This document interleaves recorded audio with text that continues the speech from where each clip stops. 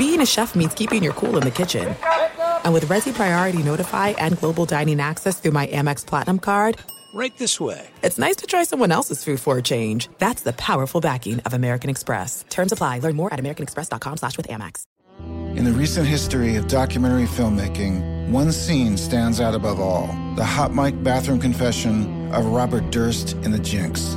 Now, the person responsible for that moment, Sareb Kaufman, stepson of the victim, friend of the murderer, star of the documentary, for the first time ever, shares why he believes you're watching the furthest thing from the truth on this exclusive episode of Murder Homes. Listen to Murder Homes on the iHeartRadio app, Apple Podcasts, or wherever you get your podcasts. Hello, acclaimed comics writer and notorious Scott Summers hater, Rosie Knight. Well, hello, Emmy-winning podcaster and totally unbiased Targaryen royal supporter, Jason Concepcion. Somehow the X-Ray Vision podcast has returned. And like always, we'll be here every week. You'll hear from TV writers, actors, comics creators, pop culture critics. Nothing is off the table. Listen to X-Ray Vision on the iHeartRadio app, Apple Podcasts, or wherever you get your podcasts. Before we jump in, we must warn you this episode contains explicit content, such as sexual abuse, that may be disturbing to some people. Listener discretion is advised. Also, if this is the first time you're listening to Sacred Scandal, everything will make a lot more sense if you start with episode 1.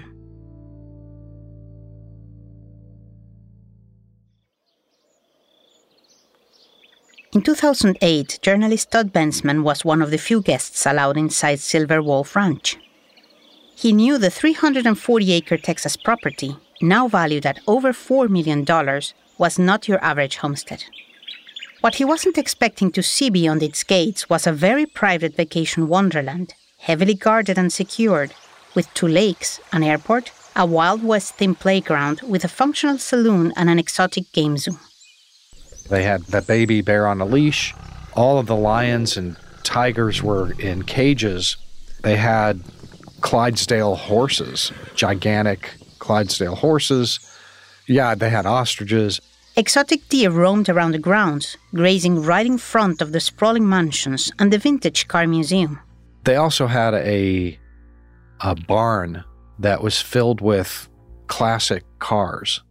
And on the exterior of the barn were painted the cars that were inside.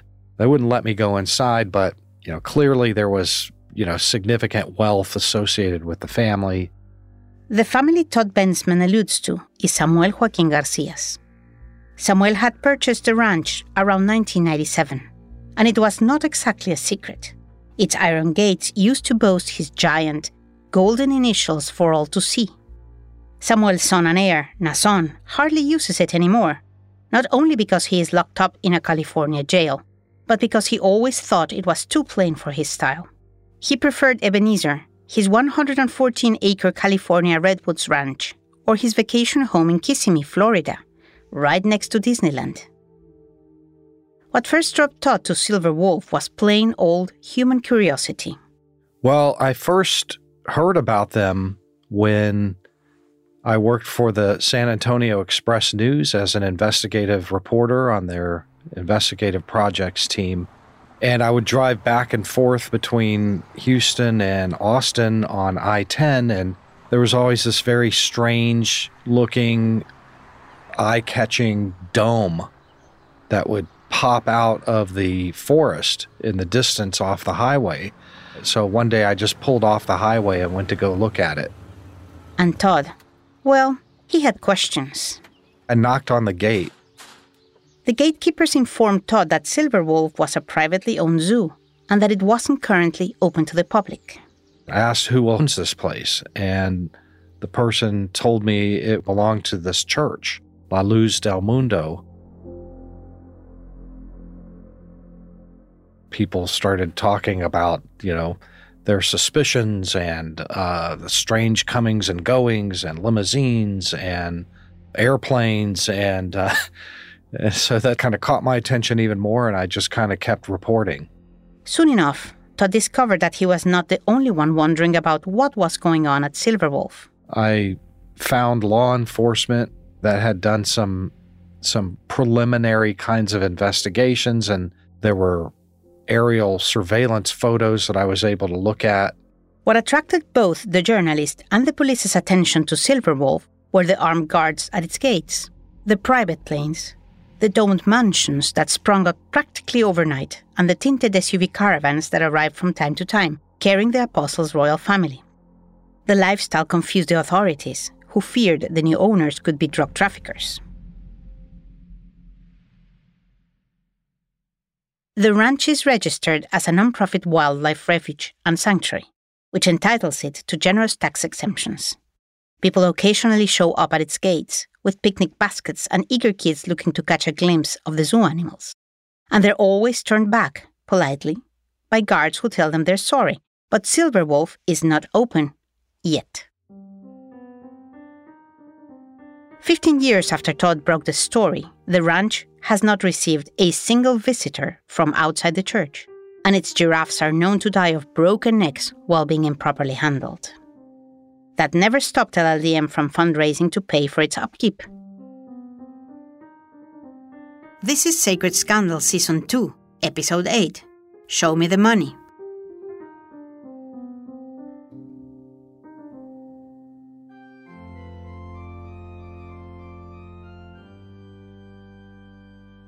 Hector Vera, a former deacon of the church in Bowling Green, Kentucky, remembers having to ask his flock for money over and over again. Y ponen de ejemplo a la viuda, ¿verdad? Dice que muchos estaban dando ofrendas y Jesús vio a la viuda y les dijo que ella dio más que los demás. Ella dio todo lo que tenía. Sería poquito, no se compara a las grandes cantidades. Hector describes one of LLDM's favorite biblical parables, the one about the widow, who surrendered a single coin, yet Jesus saw she gave more than everyone else because she parted with everything she had. He goes on to mention there is a permanent insistence on giving, giving, and giving, where everyone is urged to make special offerings for the Joaquins, or for a construction project, or, of course, for the ranch. Entonces es una insistencia, dar. Y cada vez que la iglesia va al templo, en la mañana, al mediodía o en la tarde, hay un arca donde pasan a depositar $1, $10, el diezmo, las ofrendas. Para esto se nos insiste. As it is with all the Joaquin's properties, the flock is asked to give more than money. Todd witnessed several local church members showing their devotion with hard labor at the Silverwolf Ranch. I met several of them who said, we all have to go work on it. And they are the labor force for maintaining the property and feeding the animals and whatever the family needed. They were not compensated. It was kind of a church duty, and they seemed fine. They didn't seem to have a problem. Most of them comply with this unpaid, unsafe labor happily, without even questioning it, because even if the law might call this type of work indentured servitude, LLDM calls it a blessing. Sharim Guzman, who we met in previous episodes, received plenty of those blessings when he was a child, when his father volunteered for LLDM in the 1980s, constructing their grand temple at Hermosa Provincia. En realidad, la mano de obra en la luz del mundo en la construcción de sus templos es a raíz de sus miembros. No es pagada. A mi papá le pagaban una cuestión simbólica que eran como 150 pesos semanales. He says his father was given a symbolic amount per week, about 150 pesos, or $7 to $8. The church also sent the family a food basket with 2 pounds of beans, 2 pounds of rice, and other basic items. But that didn't keep Sharim's family from living in scarcity, because he worked basically full-time for the church. His dad couldn't get a real job, earning real money. Pero mi papá estaba trabajando día y noche, ¿no? Entonces sí vivíamos con una carencia, porque en lugar de estar mi papá produciendo dinero real para su familia, pues lo estaba produciendo para la iglesia. Sharim says, since his father didn't make enough money doing free labor for LLDM, he himself had to go to work. He started when he was just 8 years old. Mi papá no proveía el dinero suficiente. Yo empecé desde los 8 años a empacar en un mercadito. He sold newspapers, cleaned car windows, mowed lawns, and packed groceries. With the money he earned, his family could eat, and Sharim still put money towards the yearly family trip to Guadalajara for the Santa Cena. Sharim's story is not unique. In LLDM, any and all able-bodied members are expected to contribute as much as they can for the well-being of the Church and its apostles. The strength of their faith is valued by the measure of their generosity. Besides spending most of their waking time fundraising for LLDM, they give at each of the 3 daily services collections. They are required to pony up at least 10% of all their yearly income, and on top of that, they save the whole year to give hundreds or even $1,000 each on the Apostles' birthday and during the Church's high holidays, such as the Santa Cena. And there's more. When the Apostle's wife has needs, let's say to decorate the house, a fancy dress for the holidays, or maybe a new watch, they give. Whenever the royal family wants a new car, a vacation, or a bigger garden, they give. And then there's all the LLDM merch, like the devotional books and the apostles' photographs to be prominently displayed in their homes. All that profit goes directly back into LLDM, supposedly for its international missionaries or for the temple upkeep. Elisa Flores, who grew up in a faithful LLDM family in Luling, Texas, peddled whatever she could on the street as a teenager. Everything was selling flowers, selling candies. Everything was always voluntary. It didn't matter how many hours you were there, but it was all for the glory of God, and it was always a blessing. And if you have kids, you got to take your kids. If their kids are in school, well, you got to make arrangements for somebody else to pick up your kids while you're selling, because you're not supposed to leave your spot. And all of the money goes back to the church. In LLDM, there are consequences if people don't commit to give all they can every time. Pastors keep a tally of how much each family ponies up, and the laggers are made aware of their shortcomings, more often than not, through public humiliation in front of the whole congregation. They stand you up, and in front of everybody, you have to give an amount. And then on top of that, they make you feel guilty that you don't have that much love for the apostle of God to give more money. And it's like, no, I have kids, and this is all I can afford. And if shame is not enough, there's always fear. Anything that you do when you're in this cult is never good enough. That fear factor that they use, and they always use, is that you're going to hell for anything you do wrong. Or sometimes you don't do enough. Like, let's say you didn't go help in this activity. Well, if God's going to punish you during that time because you didn't come and help sell roses and you got in a car accident, well, God's punishing you. And you're lucky that you just had a car accident and you didn't die, because you would have went to hell because you weren't doing your activity. As Joel Silva points out, public shaming is just the beginning. There are other, more practical punishments for those that are not in good standing, meaning those who can't give as much as LLDM expects. If you're not in good standing, you cannot get married in church. Your sons or your children cannot be blessed in the church. LLDM believers are taught the servant of God deserves everything, and that the apostles' glory shines down on them and becomes their own. So when the Joaquins come out, decked to the nines, driving luxury cars and flashing bejeweled watches most people would never be able to afford, they get only loving, mesmerized looks from the flock. But is this enough to explain how LLDM's converts, most of them blue-collar workers, are so willing and even happy to have their children hustling in the streets, often going hungry, to sustain the private jets, the designer clothes, the over-the-top mansions and playgrounds of the Apostles' family? Diane Benscotter, a leading expert on cults and coercive organizations, explains it better. It comes back to understanding psychological manipulation and how much that person felt at the time that it was God's will that this happened, because there was such a mystique around the leaders that the victims often feel like this is what God wants. Even if it goes against everything is screaming in your body and your mind and your heart that this is wrong. She points to Jonestown, where in November of 1978, over 900 people committed mass suicide at the behest of a religious leader. Like Jim Jones convincing people that they should feed poison to their babies and watch them die in Guyana. It's very scary that that can happen on such a large scale. And in terms of scale, Jonestown has nothing on La Luz del Mundo. LLDM reports 5 million converts in over 50 countries. all generously emptying their wallets for the church on a daily basis. Most of it is off the books, untraceable, non-taxable, and slowly finding its way, in cash, into Hermosa Provincia's vaults as we speak. More on that after the break.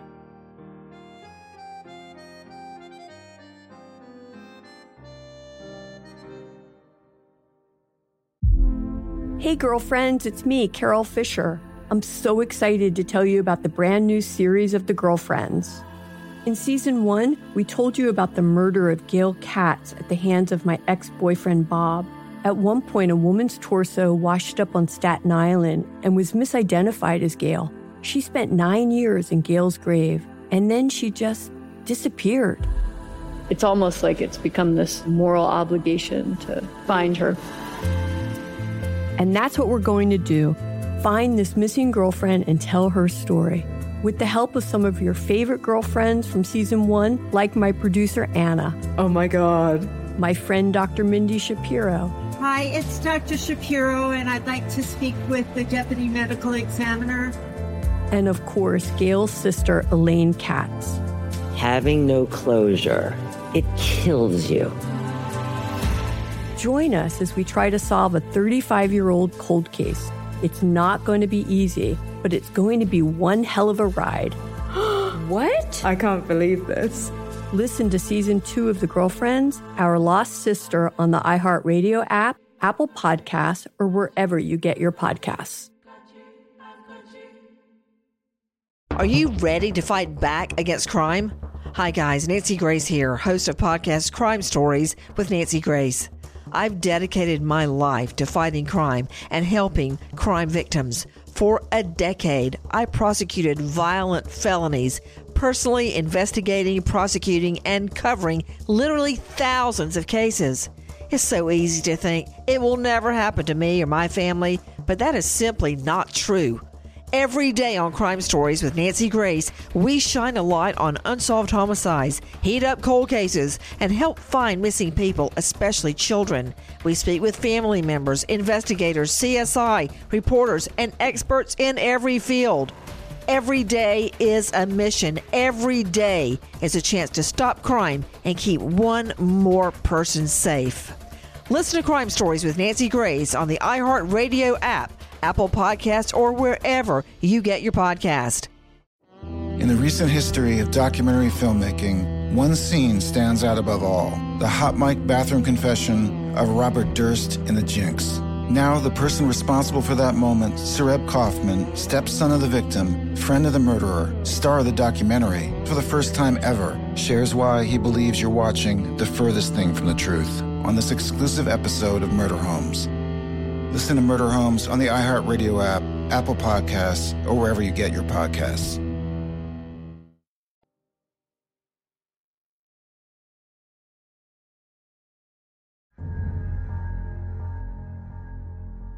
All over the world, at each community belonging to LLDM, some of the collected money is used to sustain the church's pious work. It is poured into companies owned by LLDM, where it ultimately flows into Fraternidad Levítica, AR, an institution founded in 2016 in Mexico for the sole purpose of gathering and collecting the incoming money. From there, the Apostle of God and LLDM's main bishop, Gilberto Garcia, can invest and disburse as they see fit, as long as they can write it off as church work, the upkeep of its temples, the building of schools and clinics, the pastor's salary or missionary travel, which may include, let's say, chartering private planes for the Joaquins to spread the word. And that's all perfectly legal, except for the wads of cash set aside and tightly packed into manila envelopes, sealed and labeled, for the servant of God. Those are then given to trustworthy members, oftentimes unconditionals, and quietly transported from their parishes all the way to Hermosa Provincia. Héctor Vera walks us through how he once arranged the smuggling of thousands of dollars in cash from San Antonio to Guadalajara. Por ejemplo, cuando yo estaba en San Antonio, ¿verdad? Ofrendaron $70,000 para el cumpleaños de Samuel. Héctor recalls a church in San Antonio that raised $70,000 for Samuel's birthday. Since it's illegal for a single person to travel with more than $10,000 in cash across the U.S.-Mexico border, he dispersed it among several trustworthy believers, who then carried their share into Mexico. Porque en el avión no dejan viajar a ninguna persona con más de $10,000. Entonces yo lo repartí entre varias personas y allá en Guadalajara me lo entregaban y yo lo entregaba a la Casa Jericó. Once the money reached its destination, Hector collected it back and delivered the total amount to LLDM's offices at Casa Jericó. This was, of course, all done off the books. And this was just one trip from one temple. LLDM claims to have almost 15,000 temples worldwide. Hector explains how, in each church, there are two different commissions. One for the temple, that takes care of the local building's maintenance and the overall daily expenses of the parish. And one for finance, that collects and manages the tithes, the odd donations, and other fundraising activities done for the apostles and LLDM as a global institution. En cada iglesia hay dos comisiones. Comisión de finanzas y otra de protemplo. Each commission is composed of 3 loyal church members in charge of collecting and allotting the minimum amount of money needed to keep their local temple running and growing, and then getting the rest to the Joaquin's lair in Guadalajara. Hector tells us that, for their troubles, they receive what's nicknamed in the church as a Gomez, usually about $15 per hour. Quite a small amount to repay them for the criminal task of tax evasion and money laundering. And giving the generous amounts LLDM hustles out of his congregants, it's also really cheap. Joel Silva explains how the royal family relies on its believers not just for the church's work, but for any and all petty personal expenses. If they have a birthday party for their sons, they invite the church to cooperate to prepare the party, to serve the food, to prepare the food, to clean the place, so they don't put a penny for anything. Elisa was a first-hand witness of how the congregation's practical needs often took a back seat to the apostles' whims. Our money was just for the repairs of the church and the cleaning supplies, but everybody brought their own cleaning supplies, so I don't understand why we needed that. One time we sold for Samuel's birthday, which was Valentine's Day, we sold flowers, and we made like $25,000, $25,000 something dollars. It was a lot of money. Elisa's church was in need of repair. The bathrooms were not working properly, and a hefty plumber's fee was coming. She was happy they had collected so much by selling those roses because now they could afford both Samuel's gift and the repairs. And then, when she found out the apostle himself would be visiting her temple, well, she was ecstatic. But her minister had other ideas. The minister, Luis Cruz, comes to me. This money right here we're going to give to Samuel as a birthday gift. And I was like, this money is assigned for the repairs of the restrooms. And then he says, I'm going to talk with the church on Sunday, and they have to agree, or everybody has to agree for us to give this money instead of to repair the restrooms. So he gets up on Sunday, and he does this whole Sunday school about election, the election of the apostle of God, and how without the apostle of God, we don't have life, and everything that we have is because of the apostle of God. He is the breath of our noses, and because of him, we have everything. And he's like, everybody who agrees, raise your hand. I didn't want to do it, but I didn't want other people to think that I didn't have the faith and the love in the apostle of God. So I raised my hand too. And it's like, oh. So, instead of being used for the well-being of the congregation, imagine 3 long daily services with no working bathrooms. The collected money went straight into the apostle's personal pocket. And that's when things were going smoothly for the church. When the apostle really needed money, like for a lawsuit or to make bail, for instance, the squeeze on the congregation would get turned up, way up. That's after the break.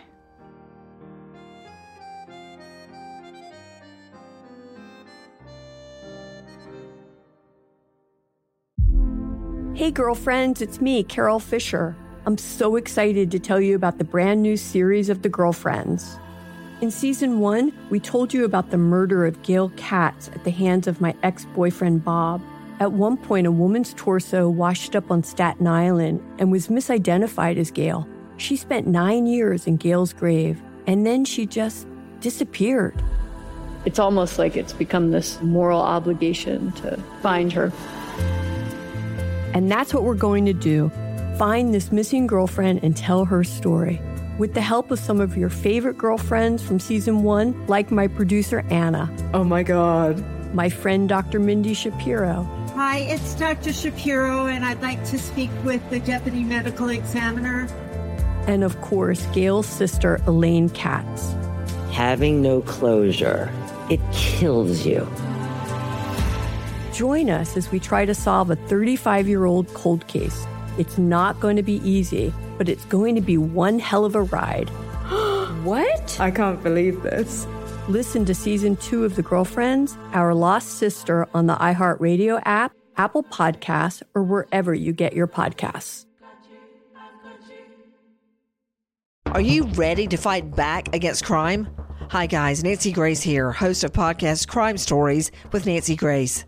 I've dedicated my life to fighting crime and helping crime victims. For a decade, I prosecuted violent felonies, personally investigating, prosecuting, and covering literally thousands of cases. It's so easy to think it will never happen to me or my family, but that is simply not true. Every day on Crime Stories with Nancy Grace, we shine a light on unsolved homicides, heat up cold cases, and help find missing people, especially children. We speak with family members, investigators, CSI, reporters, and experts in every field. Every day is a mission. Every day is a chance to stop crime and keep one more person safe. Listen to Crime Stories with Nancy Grace on the iHeartRadio app, Apple Podcasts, or wherever you get your podcast. In the recent history of documentary filmmaking, one scene stands out above all: the hot mic bathroom confession of Robert Durst in The Jinx. Now, the person responsible for that moment, Sareb Kaufman, stepson of the victim, friend of the murderer, star of the documentary, for the first time ever, shares why he believes you're watching the furthest thing from the truth on this exclusive episode of Murder Homes. Listen to Murder Homes on the iHeartRadio app, Apple Podcasts, or wherever you get your podcasts.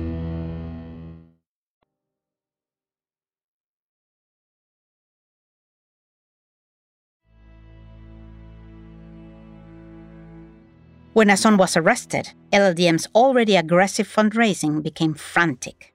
The Apostles' bail was first set at $25 million, but the judge soon upped it to a record-breaking $90 million, at the request of one of the prosecutors who noted that Nazon had been known to spend over $100,000 in a single visit to a clothing store in Beverly Hills. Judith Hernandez was living in Chicago at the time and remembers the church campaigning aggressively to get him out of jail, collecting money for the cause and sending letters in his defense to the press and to the DA. Like most LLDM members, Judith was convinced of Nazon's innocence. She was completely devoted to the cause of freeing the apostle. That's when she got a call from Nazon's sister. Fue cuando Betsy Joaquín me habla por teléfono y prácticamente me pidió que lavara dinero para la fianza de Nazon. Betsabe Joaquín, better known as Betsy, was calling Judith up for a favor. The church needed money for Nazon's bail, but LLDM couldn't use their own money because so much of it was off the books. So if Judith could donate money on the books, legally, they would have a traceable way to pay for the bail. Judith was listening until she heard how much Betsy was asking for. En ese momento estaban pidiendo 5 millones. $5 million. Now Betsy and Judith were close. Judith had been Betsy's aide and confidant for years, and Judith was a successful businesswoman. She could have come up with $5 million to give. But still, it seemed like a lot. Entonces, no sé por qué a mí me dio una corazonada como, ¿para qué necesitan la fianza si él va a salir? The phone call made Judith suspicious. Why did they need to pay bail if he was completely innocent? Wasn't he going to be released? She was 1,000% sure of it. He wouldn't need the $5 million. He was going to be freed. God would manifest himself, right? Yo estaba 1000% segura de que él iba a salir. So she declined Betsy's request and told her she should look elsewhere. Y tengo entendido de que algunas personas aquí de Chicago sí prestaron dinero. Judith says some members in Chicago did come up with the money, but in the end, it wasn't enough. LLDM could not meet the staggering bail amount, and despite Judith's high hopes, Nason was not freed. But nobody knows what happened to the millions of dollars raised on his behalf. And we know the church doesn't just traffic money. It also trades in more subtle forms of currency. We've mentioned before how LLDM peddles its members' votes as a way to curry political favors. Like the time in 2021, when Bishop Gilberto Garcia, whom you might remember as Silem Garcia's father, and LLDM's main money man and fill-in apostle after Nason's arrest, was recorded asking believers to vote for a particular candidate for Guadalajara's mayor. Muy buenas noches. Hoy diputados del Partido Acción Nacional, del PAN, presentaron una denuncia ante la Fiscalía de Delitos Electorales. That candidate belonged to Morena, Mexico's current president's political party. This might sound like just another Sunday in a U.S. church, but asking followers to vote for a specific candidate or support a particular political party is very much against Mexican electoral law. And as this Millennium News story reports, it resulted in one of the main opposition parties filing a complaint with the Office of Electoral Crimes. Carlos Lomelí. Recordemos parte de lo que dijo el ministro de culto de la Iglesia de la Luz del Mundo en aquella reunión del 13 de mayo.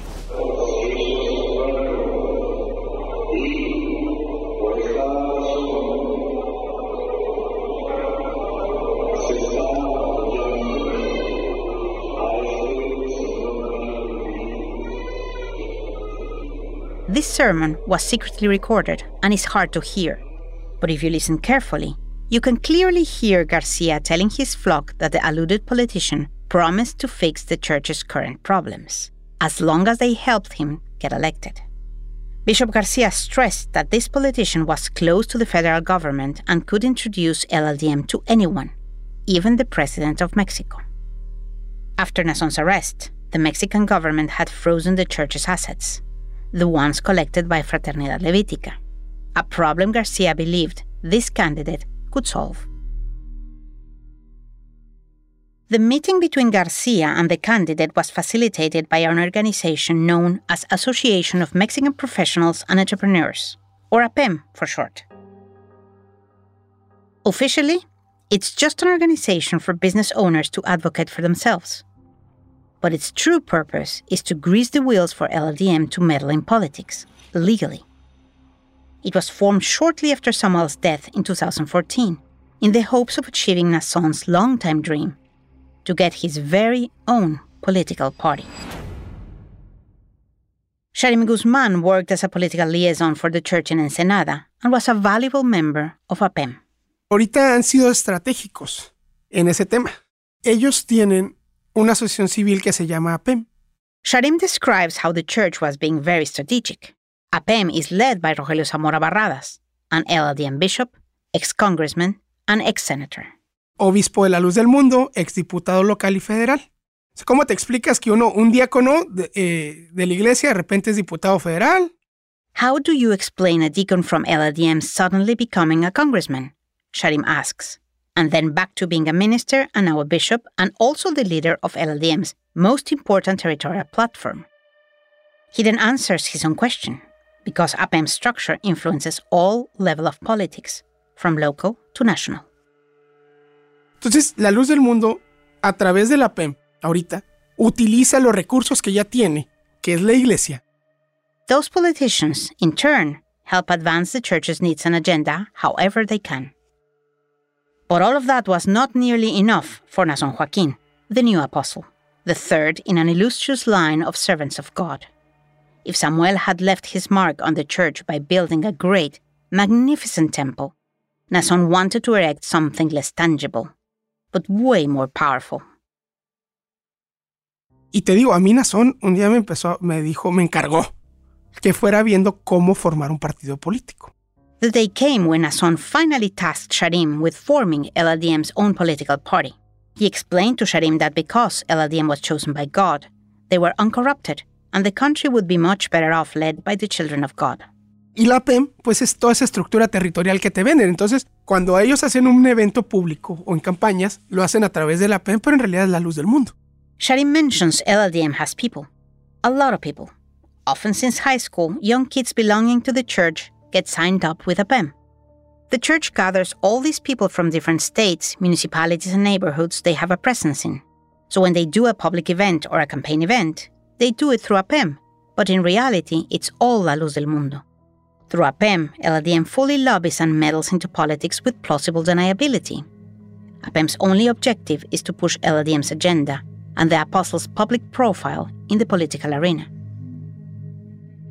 For example, a PEM was responsible for securing Bellas Artes for Nasson's birthday, and its headquarters are located right by the Great Temple in Hermosa Provincia.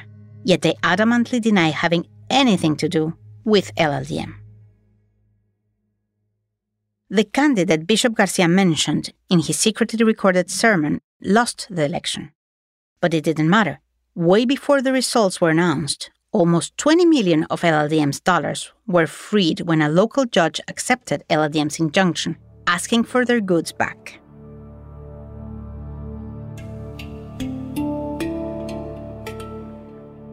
The whole asset freeze lasted only a couple of weeks, and the prosecutor responsible for the inquiry was fired by the Mexican president 8 months later. This past May 2023, LLDM finally formed its very own National Political Association, or APN, called Humanismo Mexicano. In Mexico, APNs are threshold institutions before the formation of a political party. We spoke with Emanuel Reyes, a sitting congressman and high-profile LLDM member. Reyes helped found Humanismo Mexicano and currently belongs to the president's ruling political party, Morena. Quien atiende, quien revisa y quien pone en la agenda pública la palabra humanismo mexicano, pues es el propio presidente Andrés Manuel López Obrador. Reyes enthusiastically affirms that the person who supervises, defines, and sets the agenda for Humanismo Mexicano is none other than the Mexican president, Andrés Manuel López Obrador. He goes on to say that what they want for Humanismo Mexicano is to do the organizational groundwork on behalf of Morena. Lo que nosotros estamos planteando es que Humanismo Mexicano sea un instrumento para poder apuntalar el trabajo organizativo de la Cuarta Transformación y de Morena. After clearly stating the new APN would very much serve the current president's political agenda, and only the president, Reyes adamantly denies Humanismo Mexicano has anything to do with, you guessed it, LLDM. Pues varios medios de comunicación han señalado que quienes estamos al frente de la agrupación política nacional somos integrantes de la Iglesia La Luz del Mundo. Reyes claims that some media groups have stated that the people leading Humanismo Mexicano belong to LLDM, that APN is just an arm of the church, and that they have sought to harm them through deceit, by using religion to discriminate against them. One more time, he stresses it loud and clear. This APN has nothing to do with LLDM. Y pues lo hemos dicho de una manera clara, frontal, que la agrupación política nacional nada tiene que ver con la asociación religiosa La Luz del Mundo. They may deny it all they want. This unholy alliance between LLDM and the powers that be has always been very palpable in Mexico. But the church's political tentacles have since extended worldwide. In 2019, days before his final trip to Los Angeles, Nasson Joaquín visited a new church project in El Salvador, Ciudad de la Luz. En mayo de este año, el líder de la Iglesia Luz del Mundo, Joaquín García, colocó la primera piedra donde se construye el proyecto urbanístico. A news report from a local El Salvadorian news station describes a 256-acre plot of land located right along the side of the highway near the capital's international airport, slated for LLDM development. Deben de tener templos que son áreas de adoración a nuestro Dios. In this speech, Nason describes everything that will be built on the site. The shopping markets and sporting arena, the sanctuary and temple capable of holding over 100,000 members, the more than 1,000 housing units, several hotels, a university, a hospital, markets, offices and parks. The total investment would top over $200 million. Touring the site with his boots and a hard hat merely a week before his arrest, Nason was in very good company. By his side was President Nayib Bukele, who had bestowed the apostle with the title of Distinguished Visitor of San Salvador way back when Nason first visited in 2005, when Bukele was merely the mayor of San Salvador. En esta zona del aeropuerto internacional hay más proyectos de grandes inversiones en la que están interesados varios empresarios. But it is not only south of the Mexican border where the apostle has grandiose expansion plans. Here in the U.S., among the verdant forests of Georgia, along the shores of Lake Lanier, 270 acres await for the City of Light to spring right next to the town of Flower Branch. This LLD metropolis would rival its sister cities to the south if it ever sees the light. The local community has rallied against it since before Nason's arrest. But that's not all. LLDM's political influence continues north along the I-95 corridor. In 2019, the Texas Senate honored the apostle by name. Anaheim, California gave him the keys to the city. And there's official Nason Joaquin Garcia Days in both Delavan, Wisconsin and Washington, D.C. Alcaldía de Washington, D.C. Es un placer estar con ustedes en esta noche, celebrando este día y reconociendo la gran labor de su líder espiritual que tienen en la Iglesia Luz del Mundo. Here's a video from 2015 of Jackie Reyes Yáñez, then acting as Washington, D.C.'s director of the Mayor's Office on Latino Affairs, officially recognizing the great labor of LLDM's spiritual guide and declaring the first Nason Joaquin Garcia Day right on the seat of all the U.S. political powers. Los que viven aquí en el Distrito de Columbia, yo sé que tenemos mucho y tenemos una iglesia donde desde muy pequeña que yo me crecí aquí en el Distrito de Columbia. The amount of economic and political muscle LLDM has amassed throughout its history by shrewdly colluding with earthly powers is staggering, and it buys the royal family much more than fancy clothes, jewelry, and luxurious houses. It also buys them silence and impunity. Nobody knows it better than those who have dared to confront LLDM and face the full weight of its power. To be part of this chosen group, you give up your autonomy. That's the trade-off. When you leave, it's hard to reclaim that. You realize that, okay, I can't be part of this anymore, but I don't know who I am. That's next on Sacred Scandal.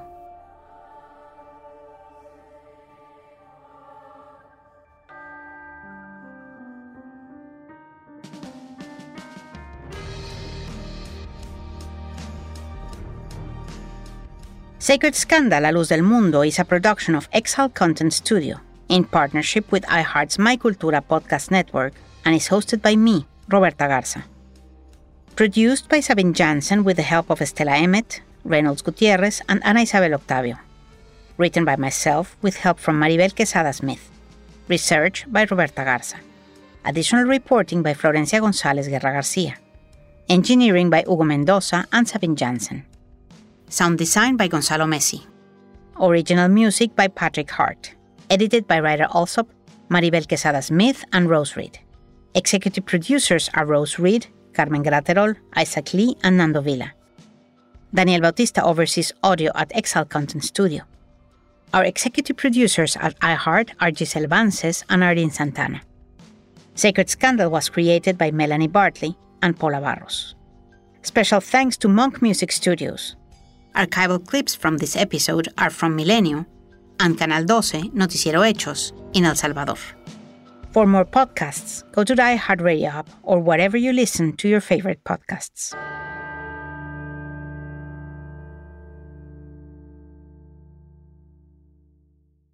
Being a chef means keeping your cool in the kitchen.